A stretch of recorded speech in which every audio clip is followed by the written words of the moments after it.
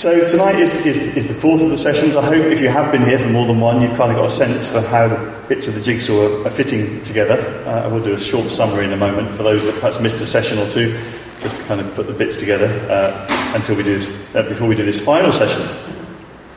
So just a little bit of the kind of the logic that lies behind some of what we're talking about here.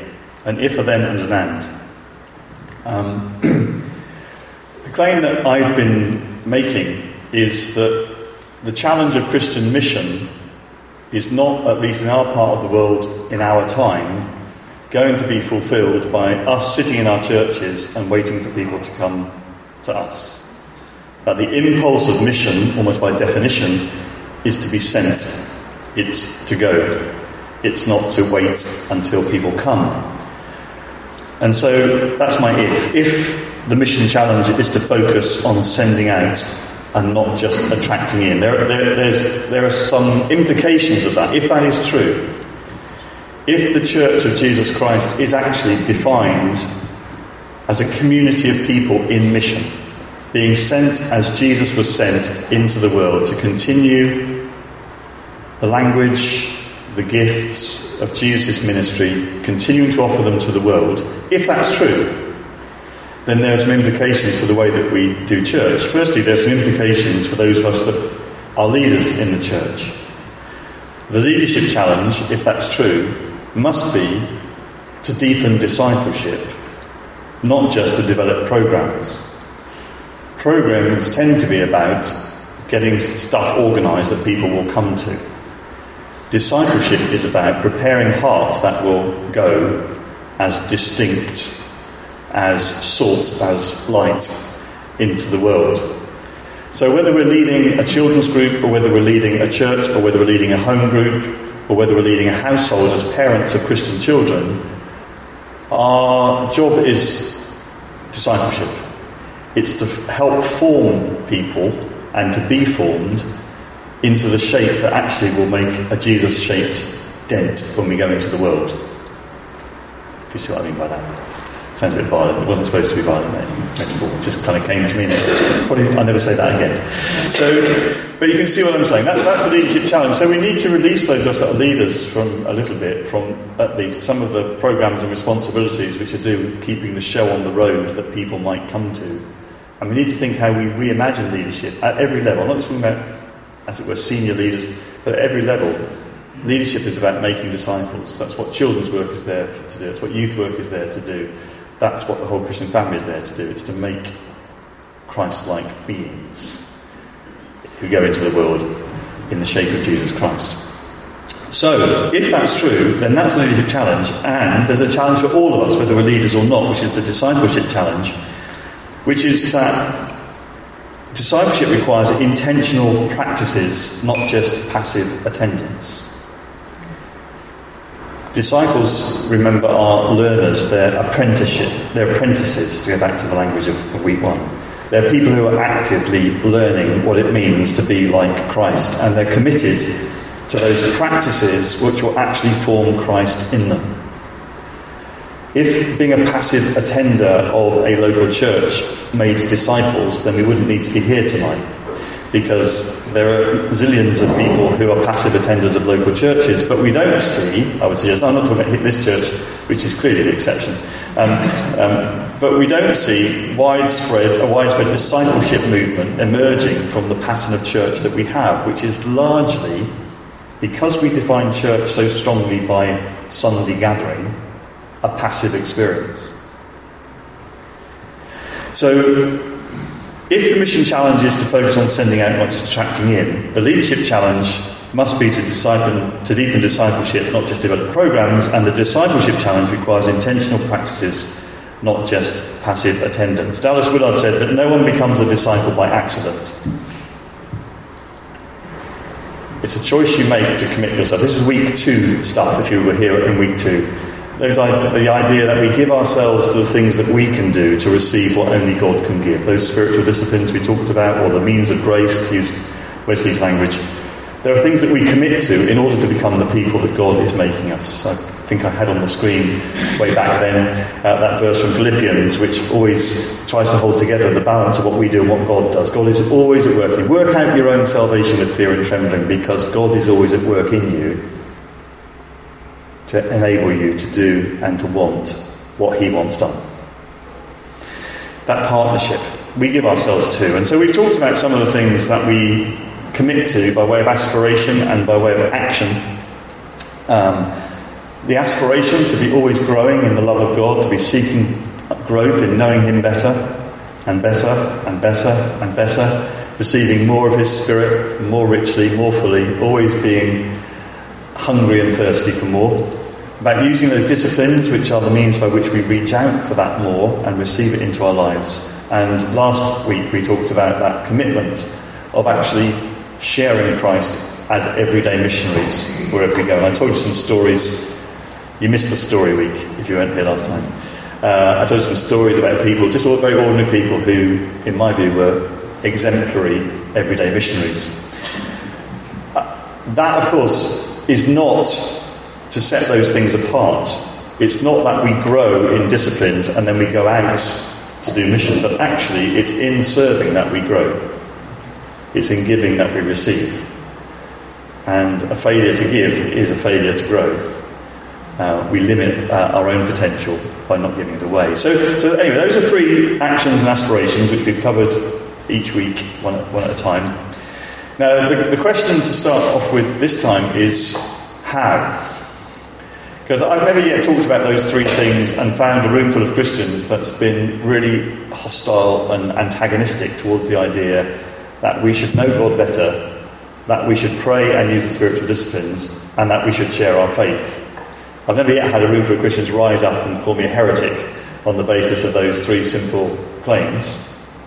Some people have said I've been long-winded, but nobody's called me heretical. It's taken me 3 weeks to say that. But the big question is not, are these good things? I hope we'd all agree these are good things, but how on earth do we continue in them? Because I've got a hunch that many of us have made resolutions to ourselves and even to God, perhaps, to seek him more fully, to pray more regularly, to engage with Scripture more faithfully, to share our faith more passionately and more daringly. We've probably made those commitments in much the same way that I've made commitments regularly over the years to lose weight and to exercise. And we know what happens. Well, some of you may not, again, forgive me if I tar you here in Cairns Road with my Yates brush. But the problem is how to stay true to our own good intentions. How do we stay true to our own good intentions? That's the challenge. In our hearts, we know we should really eat the fruit. But our hearts don't always rule us. Now you're all looking on the table in front of you, and some of you have been very virtuous because you're surrounded by orange peel. And I was thinking about that lovely bit of cake and mince pie you've just down. But this is not to bring guilt, okay? Had I known. Anyway, the serious question is, spiritually, how do we commit to this? How do we grow in this? How do we stay true to the good intentions that are represented by those three icons on the screen? And the answer, or at least a major part of the answer, is by doing it with others. By engaging on this way of life with other people who are similarly committed to it.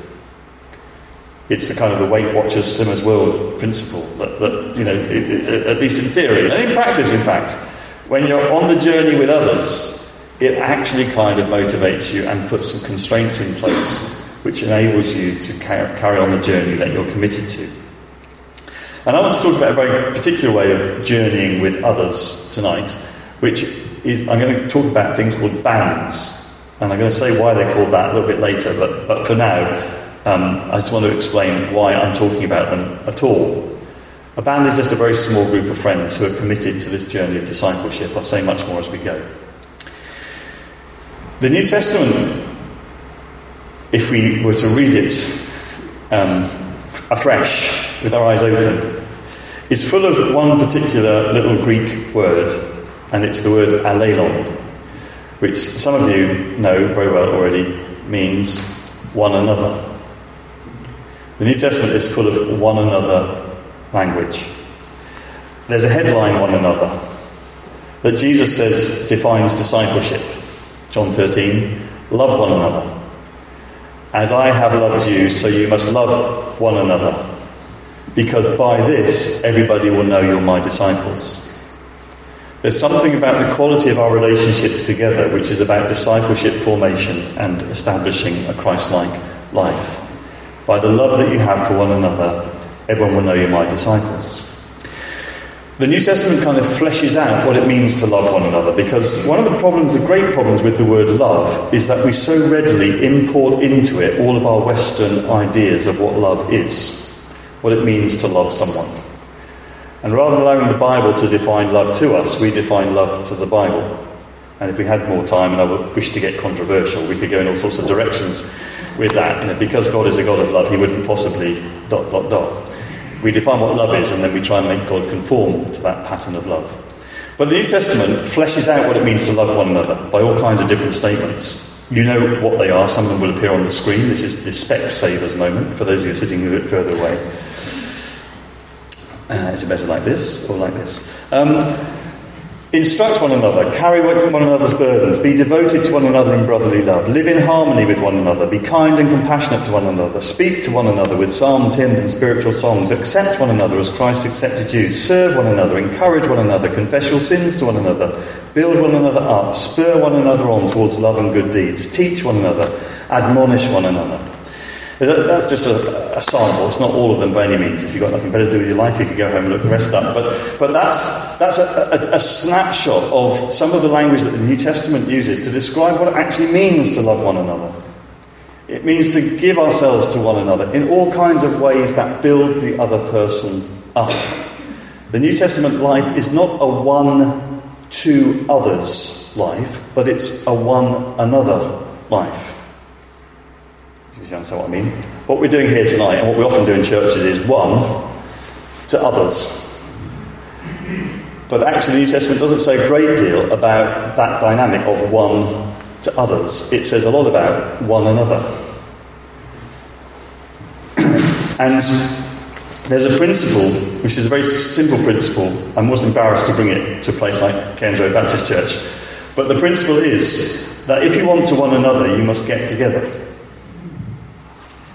It's hard to one another with people who you're not with and don't spend time with and get to know. In fact, the New Testament says that suggests that even in the very early days of the Christian church, there was a tendency, for different reasons, I guess, than the tendency today, for Christians to drift apart. Do you know the verse? Well, the verse ends towards the end of Hebrews 10. Let us hold unswervingly to the hope we profess, for he who promised is faithful. Let us hold unswervingly. Let's keep going with this thing. Let's stay true to our good intentions. Let's not give up. Let's press on towards Christ-likeness. Let's press on towards becoming a prayerful, witnessing people. Let's not give up. But then, what's the way of doing that? Let's consider how we may spur one another on, towards love and good deeds, not giving up meeting together, as some are in the habit of doing, but encouraging one another, and all the more as you see the day approaching. Can you see the connection there between carrying on with this great vision of becoming disciples of Jesus Christ and the importance of actually getting together and committing to that? Let's consider how we may spur one another on towards love and good deeds. Spurring isn't always very comfortable, according to any horse I've ever spoken to. But you have to be close to spur someone. Virtual spurring doesn't count. Jesus modelled this one another life. It's kind of what he did. He was always with others. But the others he wasn't always, he was very often with others. Sometimes he withdrew from others. We dealt with that week 2. This is week 4. So Jesus spent a lot of time with others. But the others that he was with were not always in the same kind of relationship with Jesus. So, what do I mean by that? We read in the Gospels, don't we, that Jesus engaged with a lot of people who we might call followers, Crowds of people who followed him round, who were intrigued by his teaching, who admired his healing power or wanted to receive it for themselves. People who were engaged with him and started following him. There's quite a large crowd of followers. We know that within that large crowd of followers, there was a smaller number who were in some way committed, trusted disciples. 72, the beginning of Luke 10, suddenly appear from nowhere. Have you ever read Luke 10 and think, where did they all come from? Suddenly it's 70 or 72. Others, but clearly these were well-trained ground troops who were sent into the villages to prepare the way for Jesus to come and to announce the coming of the kingdom and to heal and so on. There were 72. But we know that somehow within the 72, there were 12 whom Jesus spent a significant amount of time investing into. He didn't get hung up on numbers. He didn't spend a lot of time with the crowds. And the quality of time that he spent with the crowds was not the quality of time he spent with the 12. And within the 12, you will know that there were 3 who were frequently or often mentioned as being a discrete group within the larger group of the 12, which in turn was a group within the larger group of the 72, and so on. The 3 were... That's it, yes, I'll interpret the tongues. Peter, James, and John, who we're told in the Gospels at numerous times were invited with Jesus, seemingly at critical moments in his ministry, for a particular in-depth induction into what it meant to be his followers. For example, when Jairus' daughter dies and Jesus goes to heal her, it's Peter, James and John who alone, everybody else is shut out, but they're invited in to that place to see what happens when the Lord of life speaks to the death in the child. Imagine what that did to their faith, to be present at that moment. Now, we know it didn't kind of make them wonderful because there were still times when they failed, but Jesus seemed to be wanting to invest something in these 3 by drawing them into that experience. We're told on the Mount of Transfiguration, as we call it, Peter and James and John were there. They were invited to that prayer meeting to see how Jesus prayed and what happened when Jesus prayed. What happened when Jesus prayed is the Father was there and Moses and Elijah were there, and this is what real prayer looks like. Peter and James and John were shown what happens in spiritual intimacy. Peter, James and John were allowed to be with Jesus in the Garden of Gethsemane when he was praying and sweating drops of blood and agonising and wrestling with his own humanity. If it's possible, Father, I don't want to go through with this, but nevertheless, despite what I want in my humanness, what you want is what I want to happen. They were allowed to witness that and hear that and participate in that. So within the 72 there were the 12, within the 12 there were the 3. Jesus was not afraid to invest in a few. And each dynamic has got a different resonance to it. There's different potential in each dynamic. 72, 12, 3. Jesus, it seems, understood modern learning theory better than many of us do. The way that he trained his disciples was quite consistent with a kind of a learning cycle model, inasmuch as he would teach them, he would let them hear what the kingdom's all about, he would let them see him doing it, he would let them understand the secrets of the kingdom, he would teach them, but then he would let them loose to have a go. You go and do it. See what happens.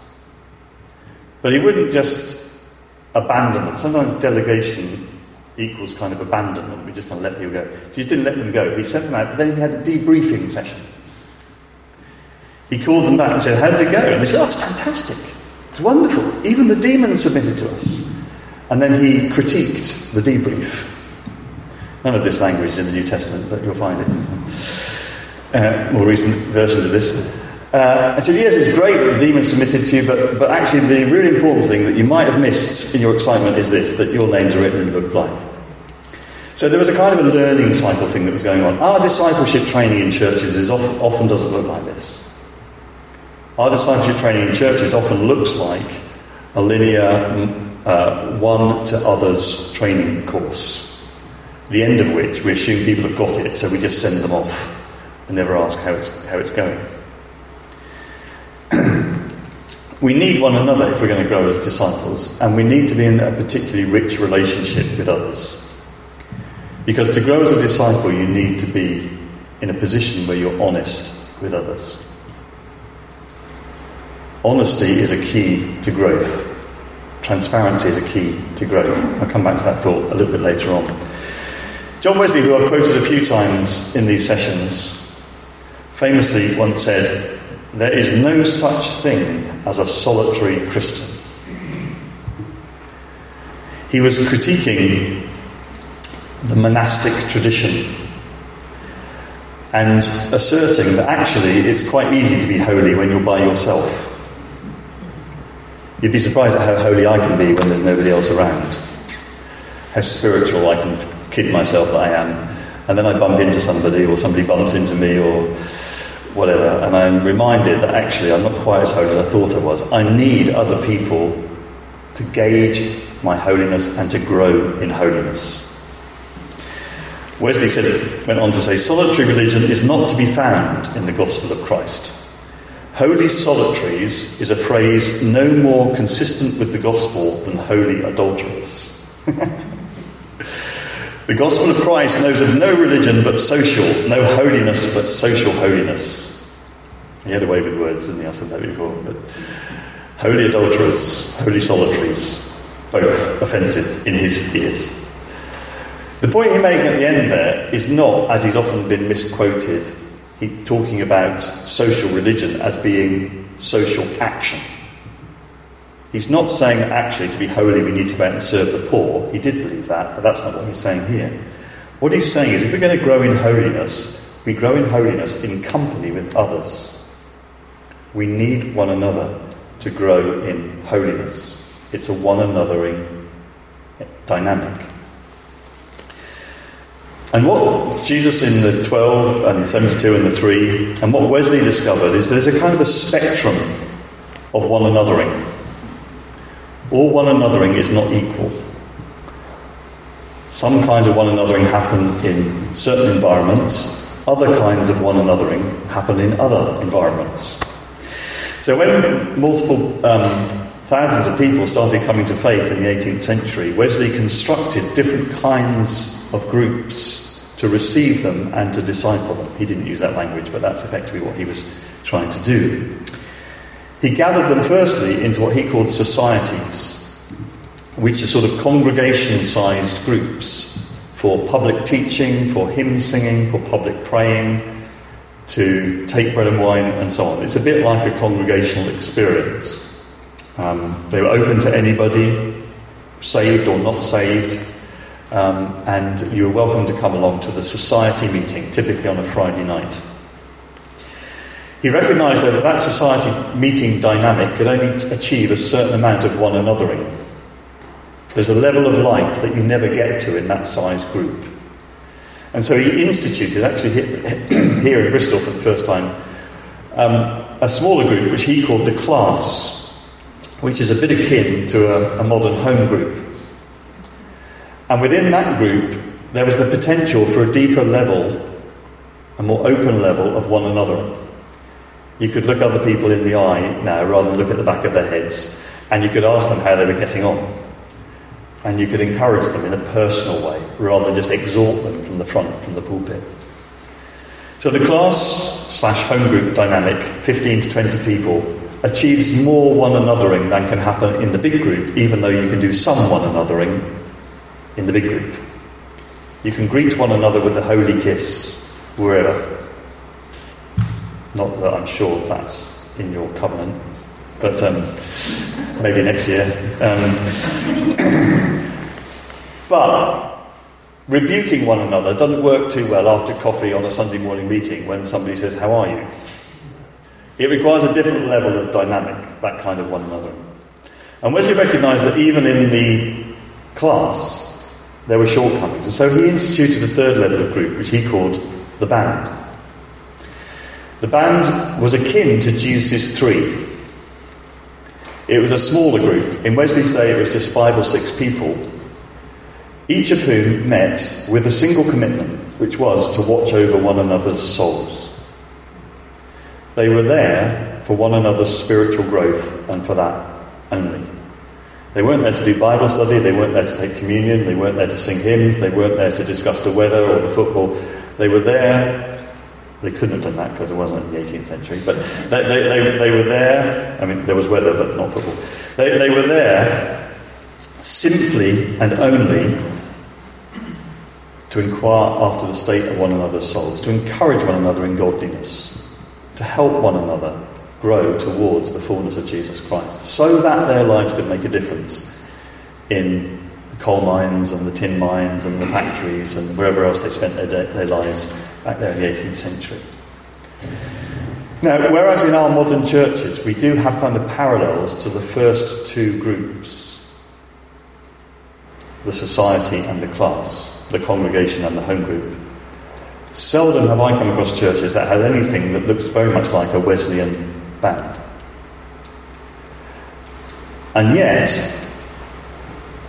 there's a level of life and one anothering that you only get to in a small group of 3 or 4 people who are deeply committed to one another and willing to be honest and open and vulnerable with one another around their spiritual growth.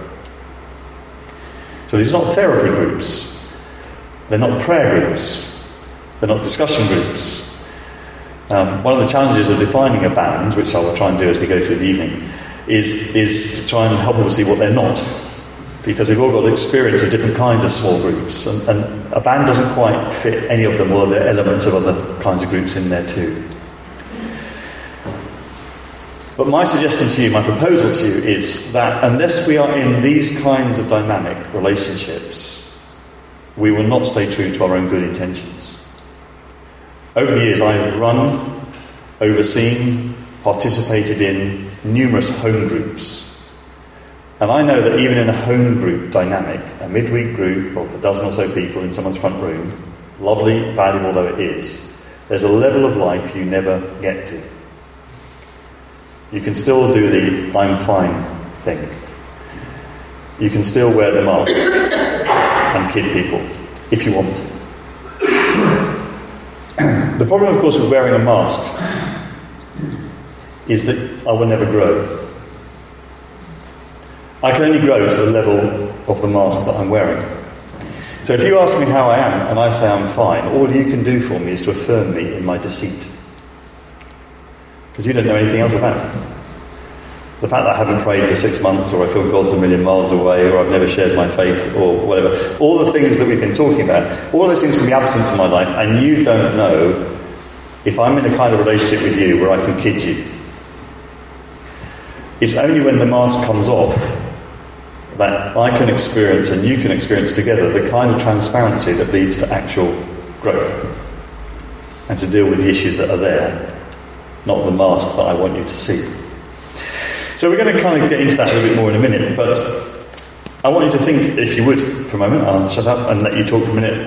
This one another spectrum idea. What can be achieved in those different sizes of group? How does each size of group enable the one another life? And what I'm not saying is one's good, one's bad, but I'm just saying that they're different and distinct. So how does each size of group, the congregation... Oh, that wasn't supposed to happen. Oh, there they are.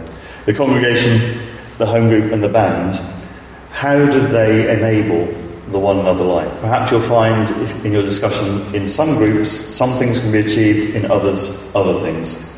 But I would suggest to you, unless you're going to convince me otherwise, that no one-size group will achieve it all.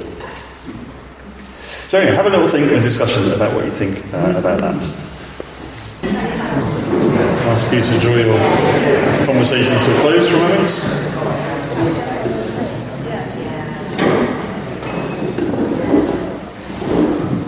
Just a little bit of feedback to help me see which way your thinking's going, which way the wind's blowing. So I put some of those one another's back on the screen again, if you remember that wasn't the question. The question was, at each of those levels, how do the one another's work? So in terms of the congregational level, what was your thinking about how the one anothering thing happens there? Do feel free to talk out loud, otherwise no one can hear you. We were talking about the encouragement of actually having lots of people around you. Yep. You were there as a corporate faith. Yep. You might not encourage each other personally, but actually corporately. Listening and through worship. Yep, good. Yep, being part of a larger group is really encouraging and stimulating in and of itself. Yep, good point.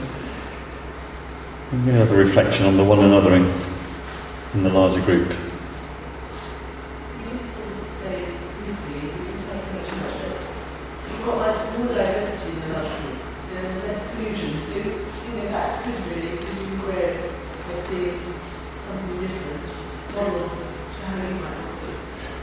Yep, good. So having a little conversation with Mark at the meal table about that one of the distinctives of Christian community is just that idea of diversity, that different backgrounds, different everythings, neither slave nor free, male nor female, and all of that expressed, which in a much smaller group isn't always the case. So there's something of that almost prophetic statement about what church is, which in and of itself, again, I think is encouraging.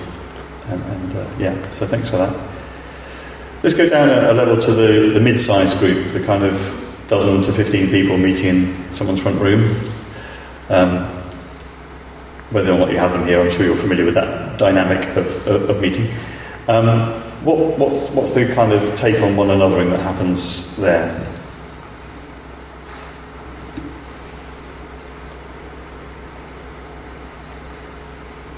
I'm just beginning to wonder whether I made the question on the screen clear enough. We're going to have a deeper sense of the fact we're all listening, really wanting to hear what God is saying to us, and discern and understand, what it means, and just the fact that we're all trying to focus on the same thing, and how that translates into reality in our lives. Mm-hmm.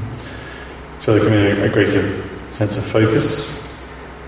Focus, but also, really perhaps helping us find out what it is that we do really want to believe God for in our lives. Yeah, so there's a personal groundedness, isn't there, that can happen in that kind of mid-sized group that doesn't always happen on Sunday because it's kind of mixed ability teaching on a Sunday. So, there's lots of different people. But in a small group, you can really be more personal about what's God saying to me and work with on that with others. Yep, good. So there can be an element of teaching one another in that sense. Become a different level. It's a place where you can be known and known. So I think in a gathering place on a Sunday, 50, 80, 100, 150, you can choose how much you want to be part of that, but you can come and go and be present. But I think there's more presence in a smaller 15 because you accept a piece of cake and a cup of tea, you engage in conversation with someone.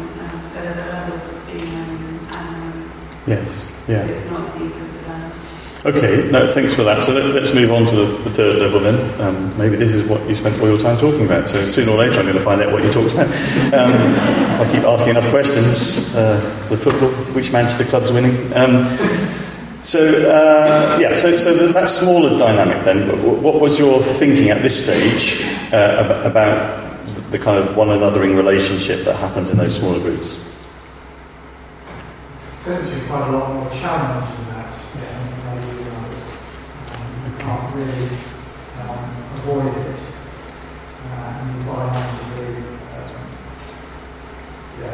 you're willing to have it by joining that group. Yeah. So the idea of greater challenge is absolutely right. Yeah, that's good. And I think the other point you made, sort of almost in passing at the end, is very important as well. That that kind of relationship can't be imposed. So the level of relationship that happens in a band kind of dynamic has to be something that the people in the band are seeking, not some great new weeds that the church leaders have come up with. Now we're all going to do bands, because there has to be a hunger for that level of life to actually make it work. It's a bit like forcing someone to go for counselling. It just doesn't work. They need to want to be there. Not that it is counselling. I shouldn't have said that really, because now you've got the wrong idea what I'm saying. It's nothing like counselling, but the metaphor. Anything else about the... Yes, thanks. So you can do the more intimate holiness about confessing sins and stirring in the world. Yeah. Have emphasis, but for me, because the transparency, but also trust and confidentiality.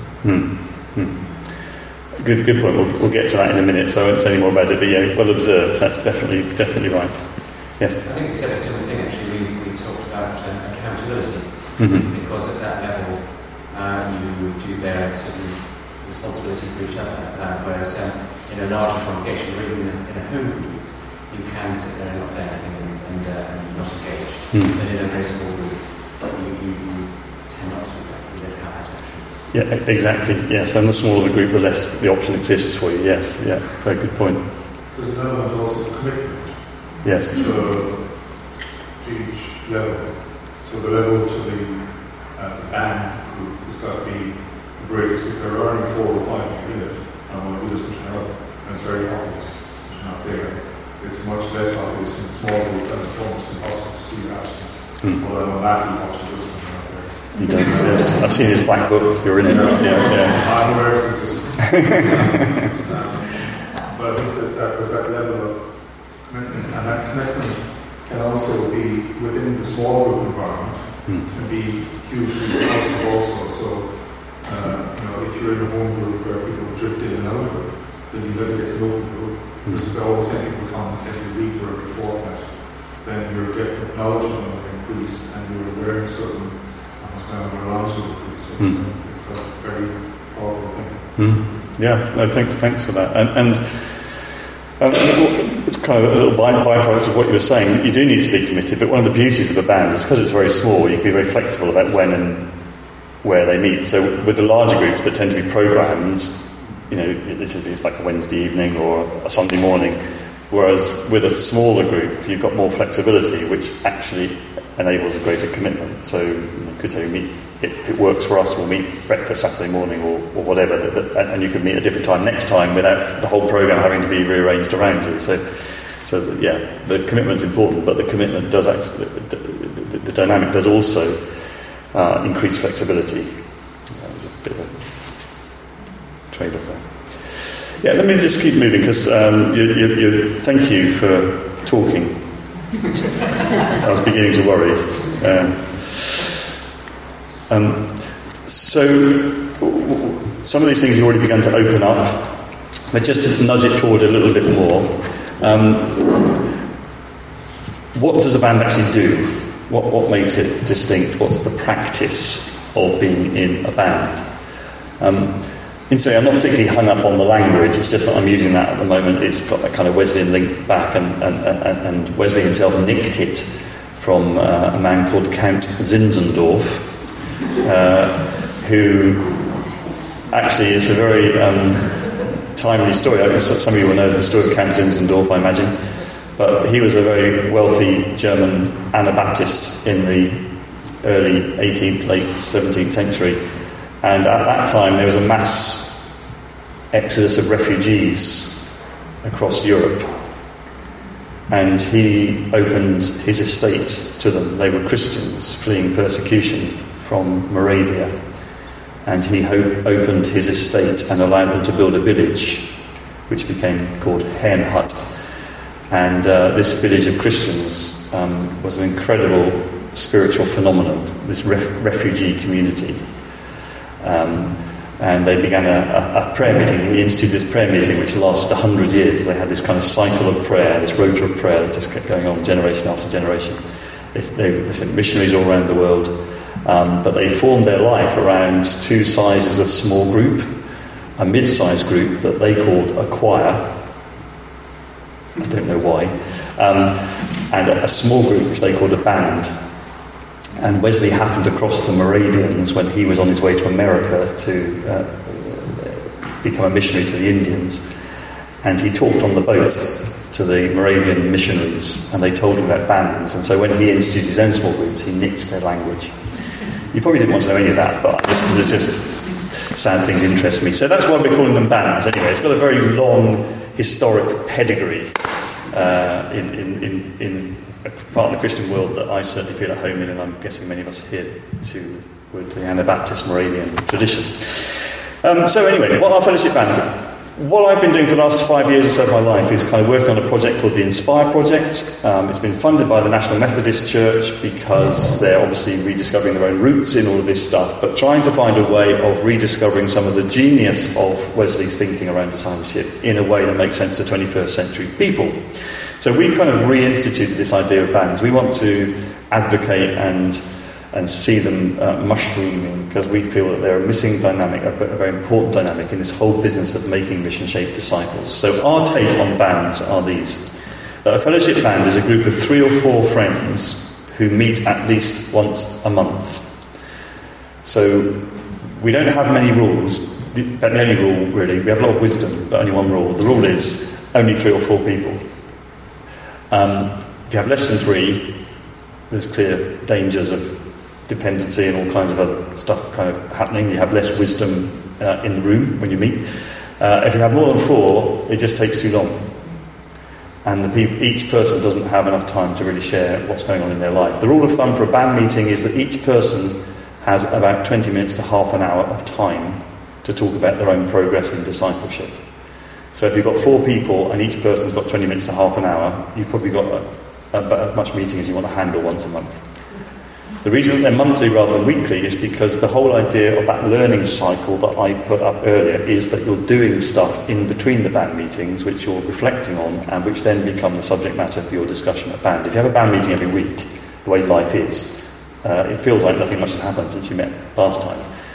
Once a month, once every 3 weeks or whatever, seems to be about the right frequency for a band meeting. And they meet for these 2 things. These are the 2 kind of headline things. One of these words has already appeared. The first thing is they meet for mutual accountability. Accountability is a scary word these days because people have it, so it has connotations of being scrutinised, being put in a chair and someone's shining a spotlight in your eyes. Our definition of accountability is a place where I am willing to give an honest account of how things are going in my walk with God. The onus in accountability is on me, not on you. In other words, this doesn't work because you grill me. It works because I come to my band meeting ready and willing to be honest with you. In fact, if I don't, however much you grill me, we just won't get anywhere anyway. You can grill me all you like, but if I'm not going to be honest, then we won't get anywhere. So the band dynamic rests on the fact that I'm willing to come to give an honest account of how it's been with me and God since we last met. We share the ups and the downs, the joys and the sorrows. The purpose of the band is to focus on what we've been talking about in weeks 1, 2 and 3. That's the agenda. So when I say how it's going, I don't mean how it's going at work, I don't mean how it's going with my health, I don't mean how it's going with my wife. I mean, how's it going in my growth in the love of God, in my use of the spiritual disciplines, and in my attempts to be an everyday missionary. Now, those other things may break the surface. It may be that my attempts to use the spiritual disciplines are being stymied because my wife turns the stereo on first thing in the morning and I can't hear myself think. She doesn't, incidentally, but it could be. In other words, there may be others, but the reason what I want you to help me do is to help me to pray, to help me to be an everyday missionary, to help me to grow in the love of God. If we need to deal with other issues to do that, then let's do that. But this isn't a kind of a rounded, whole life accountability thing. What I want you to hold me accountable for are those 3 things we've been talking about, the guts of mission-shaped discipleship. My love for God, my receipt of His Holy Spirit into my life, my use of the means of grace, and my ability and willingness to be an everyday missionary. The second thing that band's for, we use this language of spiritual direction, which is helpful to some, unhelpful to others. If you're familiar with the gift, the skill of spiritual direction, many people have a spiritual director, an individual that they go to from time to time. The work of a spiritual director is to help the person that comes to them discover what God is up to in their life at the moment. So it's not to give them direction. That's why the title is kind of not 100% helpful. It's not to say, you should be doing this. It's actually to try and work out which direction God is moving that person in. So the outcome of a band meeting should be a sense in each individual that they've got a slightly clearer idea, at least, of how God is moving them on in those different areas of their discipleship. The whole thing works on a kind of a rhythm that I've already alluded to a little bit when I had that image of the way that Jesus trained the disciples on the screen, that rhythm of learning. So we talk about 3 R's. The first R is reflect. That in between band meetings, we're trying to think, we're trying to pray, we're trying to reflect on how we are getting on with God in those 4 areas that we're talking about here. The simplest little resource that we produce to help people do that is this little bookmark, on which there are a few questions under each of the headings of the sessions that we've looked at over these 4 weeks. So there's a set of questions about how I'm getting on in growing in God's love, a set of questions about how I'm getting on with using the disciplines, and so on. So what we encourage people to do is just stick that bookmark in their Bible, back pocket, glove compartment, as long as you don't read it when you're driving, or wherever. So that occasionally you're just running your eye down it and it's reminding you of your commitment to be a person who's living this way of life, but you're also reflecting on how it's going. It's a simple way that God speaks, in the way that God often speaks, through the niggle, the holy niggle. I'm not going to read that question again because it's making me feel too upset. What are you saying, God? That kind of idea. Now, there is a kind of a fuller version of this in a booklet. So there are lots more questions if you think this is just too inadequate for the depth of need that you have. But again, the booklet itself is still built around these 4 areas of what we call the way of life, those 4 things in the middle there. So we reflect on how we're doing, we go to our band, second R, to relate to our friends, and we talk about how we're doing, and we let them probe a little bit, and we give an account, and we talk and pray about it. I'll say more in a minute what happens in a band meeting. At the end of the band meeting, what happens is we try to encourage one another to name something that's arisen out of the band meeting that we want to go away and try and do. So there's a third R is respond. How am I going to respond to what I feel God is saying at the moment about this aspect of my discipleship? Now that's the level which often the other groups don't get to, I would subscribe to. You might say that a home group sometimes perhaps does the first 2 R's. We kind of think about how life is going, either intentionally or just by default. And then we go to the group and we talk about it. What seldom happens is that kind of little bit of grit in the oyster, that little bit of intentionality, which arises from saying, before we meet again, I'm going to have a go at inviting my next door neighbour out for coffee, getting up 10 minutes earlier to pray, trying to whatever it is, could be any one of a number of things across that spectrum of things we've talked about. So the kind of relationship that we're in the band, it's not a kind of a leader, a one to others, it's a one another thing. And one of the metaphors I sometimes use is of fellow travellers. We're all trying to journey towards the same goal. We're trying to journey towards Christ-likeness. We agree that central to becoming like Christ is growing in God's love, using the means of grace, becoming an everyday missionary, and meeting together in our bands. And we're trying to work out what on earth that means and what it looks like in each of our lives as time goes by. We're fellow travellers, and some people in the band meeting have walked this way before, so they've got a bit of wisdom of the journey to share. Some people know how to read the map, so they've got a bit of kind of technical wisdom to share. Some smart Alex have even got a kind of sat-nav thing. An online gadget. So in other words, we kind of pool our various bits of wisdom, insight, experience, knowledge, spiritual gifting in order to help us find the way forward. It's that sort of feel. I've talked about accountability earlier and transformation through transparency. That's my picture. Somebody mentioned trust. And that's a really important aspect. Was it you, Pete? Mentioned trust? Am I? You are Pete? Phil. I knew it started with P. I was trying to be clever and it never pays off, does it? Okay, there you go. Phil, I think it was you, but somebody mentioned the idea of trust, and you were quite right to do that, because this does require trust. It's a risky thing to confess your sins to one another. But perhaps it's risky not to. If when we've confessed our sins to one another, we'll be healed.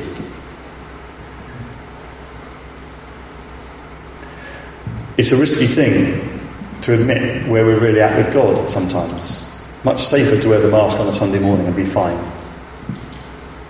And yet, as I've said, wearing the mask doesn't actually lead to growth. It just leads to being cemented into our deceit. How do we build trust together? Trust is a vital thing, and I would often think trust is a bit like a kind of a delicate flower. It takes quite a while to grow, it's very fragile, and it's easily squashed.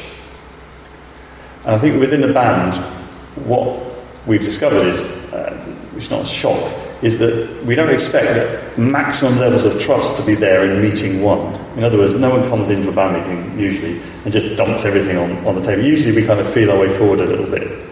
But there are things that we can do to encourage that kind of trusting relationship which makes the band work. Obvious words. We need to be in a loving relationship with one another.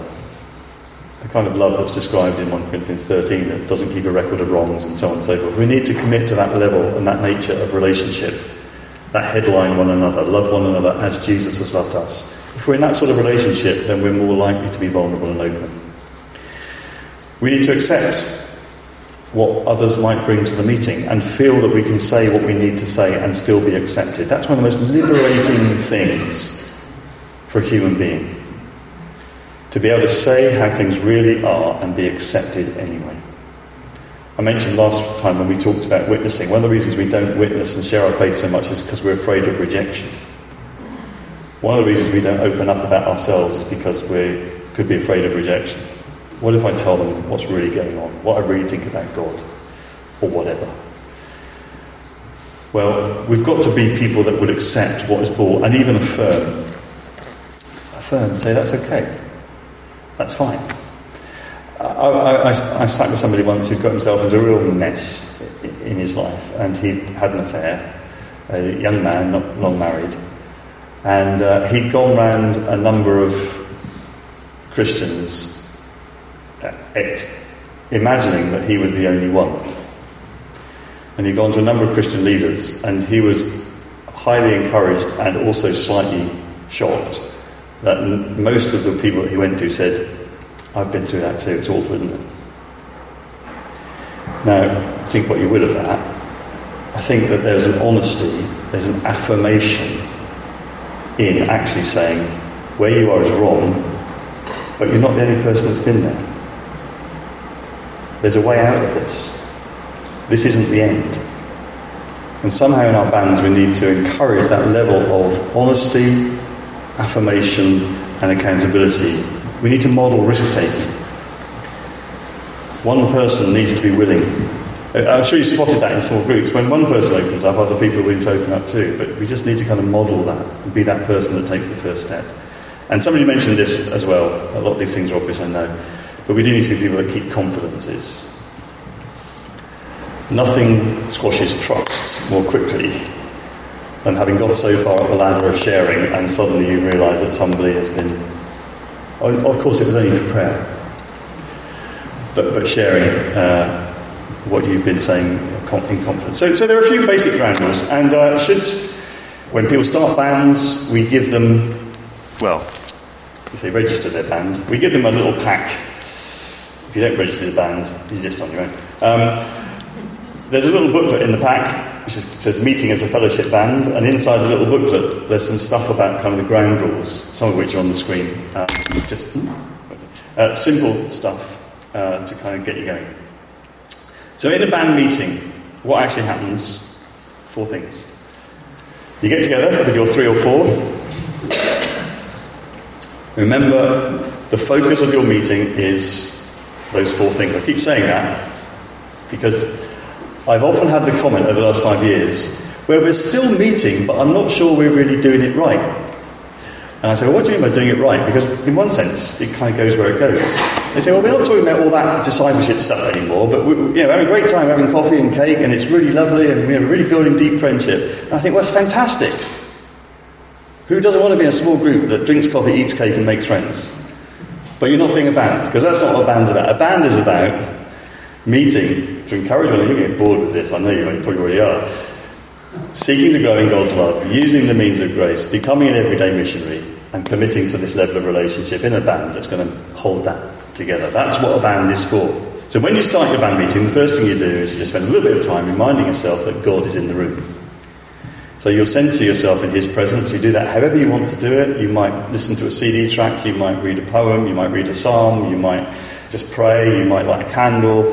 Whatever goes, goes. But the important thing about a band meeting, and the deep belief about a band meeting, is that God is in the room. That there is a spiritual connection that's happening as God's people join together in even 2s or 3s or 4s. So that's the point of that. And then one person starts. So we say, okay, who's going to start this time? And Pete says, I'll start this time. Okay, Pete, how's it been going? So Pete shares something for 4 or 5 minutes about how it's been going with him and God around these elements of the way of life since we last met. We don't sit there and grill him and read him 16 questions, which he has to answer correct before we allow him back into the church next Sunday. That's kind of the way Wesley did it, incidentally. But that's not the way we do it. Basically, you've used this before you get to the band, or something like this, before you get to the band meeting, to think about how it is with you and God around these themes. So when you start, you just start where you want to start. Actually, what I've been thinking about this month is this question about showing God's love in practical ways. I'm not sure what that means. I'm not sure I'm really doing that at the moment. I wonder if this counts. I tried to. So there's a bit of a conversation that Pete starts by just sharing something. How am I doing with the way of life? Then we all kind of get involved with Pete's issue that he's brought to the meeting, and we begin to converse together around the issue that he's brought to the meeting. The goal is trying to help Pete to discover what God is saying to him about the issue that he's brought. One of the best ways to do that is to keep asking Pete questions. So one of the great skills in a band meeting is to ask more questions than giving answers. Some of us are problem solvers and we're fixers. And when somebody comes up with a problem, we say, well, you ought to do this. And some of us are spiritual fixers and we say, well, it says in the Bible you ought to do this. But that may or may not be what God is saying to Pete at the moment. So what you do in this conversation is you try and keep Pete in the hot seat by saying, well, what about this? Have you thought about it like that? What about this? What does this Bible verse mean to you? This happened to me once, but how does that connect with what you're saying? Always throwing it back as a question so that Pete is able to think his issue through with my and our help. You use all kinds of spiritual tools, scripture, life wisdom, spiritual gifts, pictures, images, prophetic words, deep listening to what God is saying as well as what the other person is saying, and of course prayer. So sometimes in my band we get to a point and say, we're going around in circles here, let's just stop and let's just pray and let's just see if God speaks into this situation. But Pete has what he has in very few other places. He has half an hour of time when people are really focusing on him and helping him focus on God.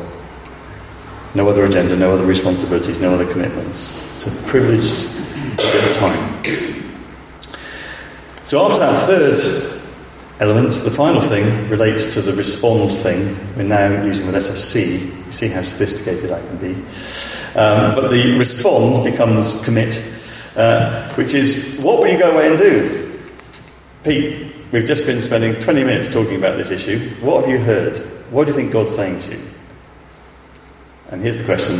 What do you want us to ask you next time when we meet? That's a great question. What do you want us to ask you next time when we meet? So we pray for Pete and then we move on. And it's Mike? Mark. Got right first letter. You see the trend here, can't you? Yes. Mark. So it's Mark's turn now, and so we say, okay, Mark, what's on your heart this time? Mark shares, we share together, we keep asking questions, we pray, we have spiritual gifts, we have a picture, a word, or whatever. And then we say to Mark, okay, Mark, what's God saying to you in all this? What do you want us to ask you next time? That's the way band meets work. It's simple. It's simples. It's not rocket science. But it never happens anywhere else unless you make it happen. What happens at the next band meeting is that everybody's on the edge of their seat, wanting to know what happened with Pete and what happened with Mark.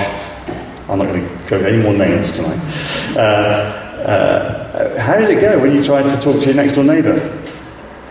Okay, you've got some other stuff to share because life's moved on and you've been reflecting a bit more, but we want to know what happened last time. No one ever asked that question on a Sunday morning. No one ever asked that question, usually in a home group.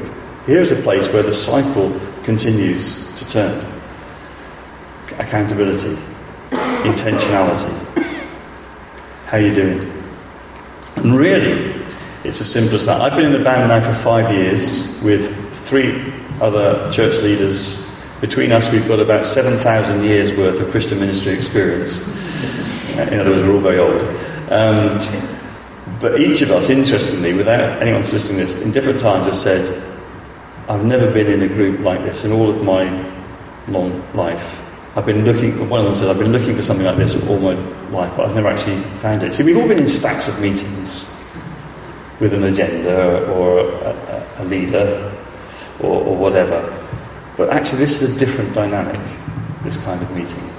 And for each of us, we would say it's one of the most important things we do. We always make time. We spend half a day once a month together. And we, unless we're out of the country, it would be top priority to keep to that. In the church at Thornbury, we've got 20 of these groups running. Some of them are dysfunctional. Some of them are highly functional. I'm not wanting to pretend that everything in the garden is lovely. Sometimes they work, sometimes they don't. And so on. The church in Frampton Cotterell, one of my band members is a guy called Steve. He's the minister at Frampton Cotterell, and he's got 17 bands, I think, working in his church. So we're seeing this as a really important missing dynamic in the life of a local church in terms of intentional, accountable disciple-making. And, so I've explained what it is. So, another couple of questions for you to consider. What value can you see in participating in a fellowship band, if any? Don't make any assumptions. What value can you see, and what questions does that idea leave you with? So, away you go. I'm afraid I have to interrupt because time is getting on, and I don't want to keep you too far beyond the agreed end time, but we are in the end times. The eschaton is at hand. But any quick responses to either of those questions? Any questions that you'd like to sort of throw at me whilst I'm here? Or any observations that you have about the value or otherwise of being in a band? Go. Yes. So we wondered about the second question. Yes. About how do you set up a group? Yes. And is it people who are friends?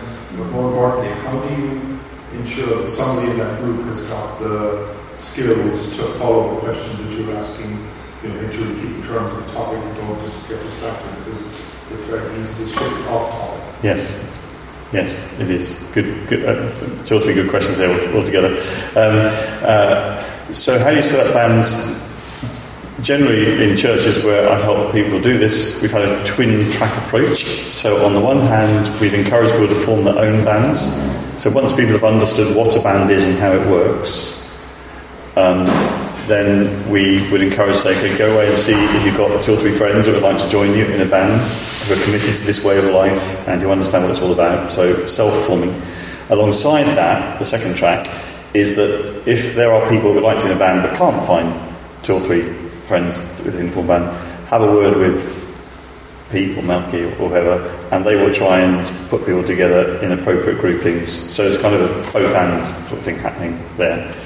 How do you stay on track? You help one another stay on track.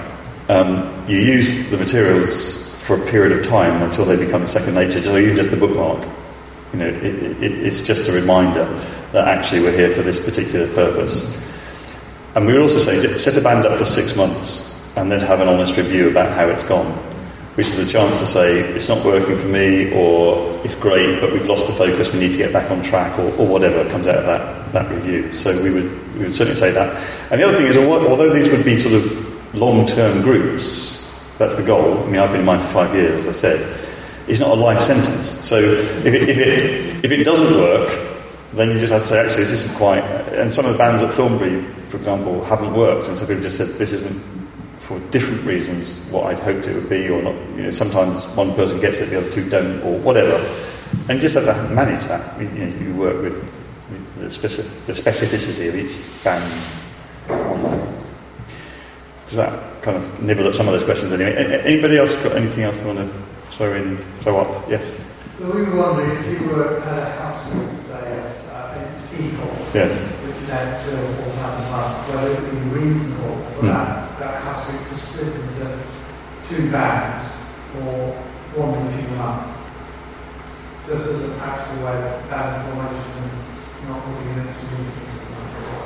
No, brilliant. I love the lateral thinking and creative thinking that's happening here. That's really good. As long as all those 8 people want to be in a band, obviously, then yes, if you're in a group which could subdivide into bands for some of its life, then for all sorts of reasons, the relationships are in place, you're already accustomed to going out at that time to that place, and so on and so forth. It's not an extra meeting, as you said.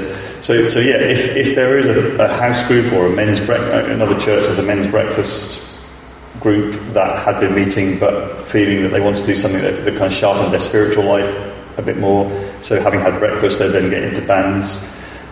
There's another place where there are 3 married couples who enjoyed getting together socially, and they said, well, why don't we form bands? So they had their meal together, and then the 3 women would go into one room and 3 men into another room, and they'd have a band meeting.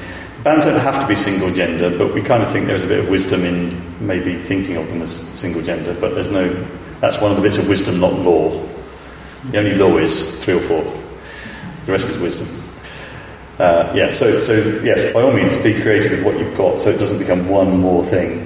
But the fact that they only meet once a month and still work at that frequency, it does mean that it's not a hugely onerous extra thing if that's indeed what it becomes. Any other quick questions while I'm here to answer? We were wondering, since it's been happening at the church, yes, what is there evidence of it? Is there anything to show for it?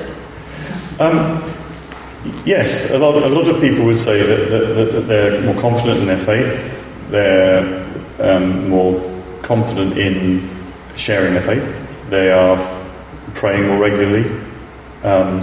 So both individually and when they meet as bands. I can't give you a story that says revivals come to Thornbury. I would love to give you that story. And part of me would love to pretend that's true, but it's not. So the reality is that there are good stories from people that are in bands. But there isn't a glory story that suddenly says Thornbury's been taken for Christ because of this. But it's certainly for most people,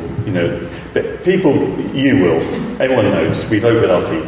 If it's not working, we just give up. We don't keep committing, particularly to something like this, if it's not achieving goal. And the fact that the majority of bands are still running makes me believe that there's something being achieved.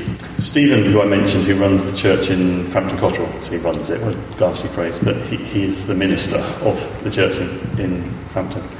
He is actually doing a master's degree at the moment, and his dissertation is actually researching what's happening in his bands and what the effect is. So there'll be a little bit more of slightly more empirical research that we can report back on in time. But at the moment, it's too soon for that kind of research to have been done. At the moment, it's just anecdotal.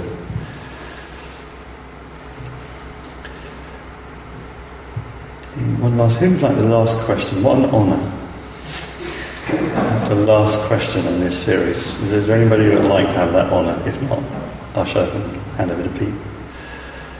There you go, they want to go home. Oh, no! mentoring do you see it as distinct to being a band? I mean, mentoring is a word that is used to describe all kinds of different activities these days, isn't it? It's one of those umbrella words that means different things to different people. In one sense, this is a kind of peer mentoring. The distinction possibly might be that mentoring, as I understand it, would be slightly more holistic and be intentionally looking at more things than the band, which is focused on this commitment to a way of life. But in terms of the practices, there are probably quite a lot of similarities. Thank you very much, folks. You've been very polite, and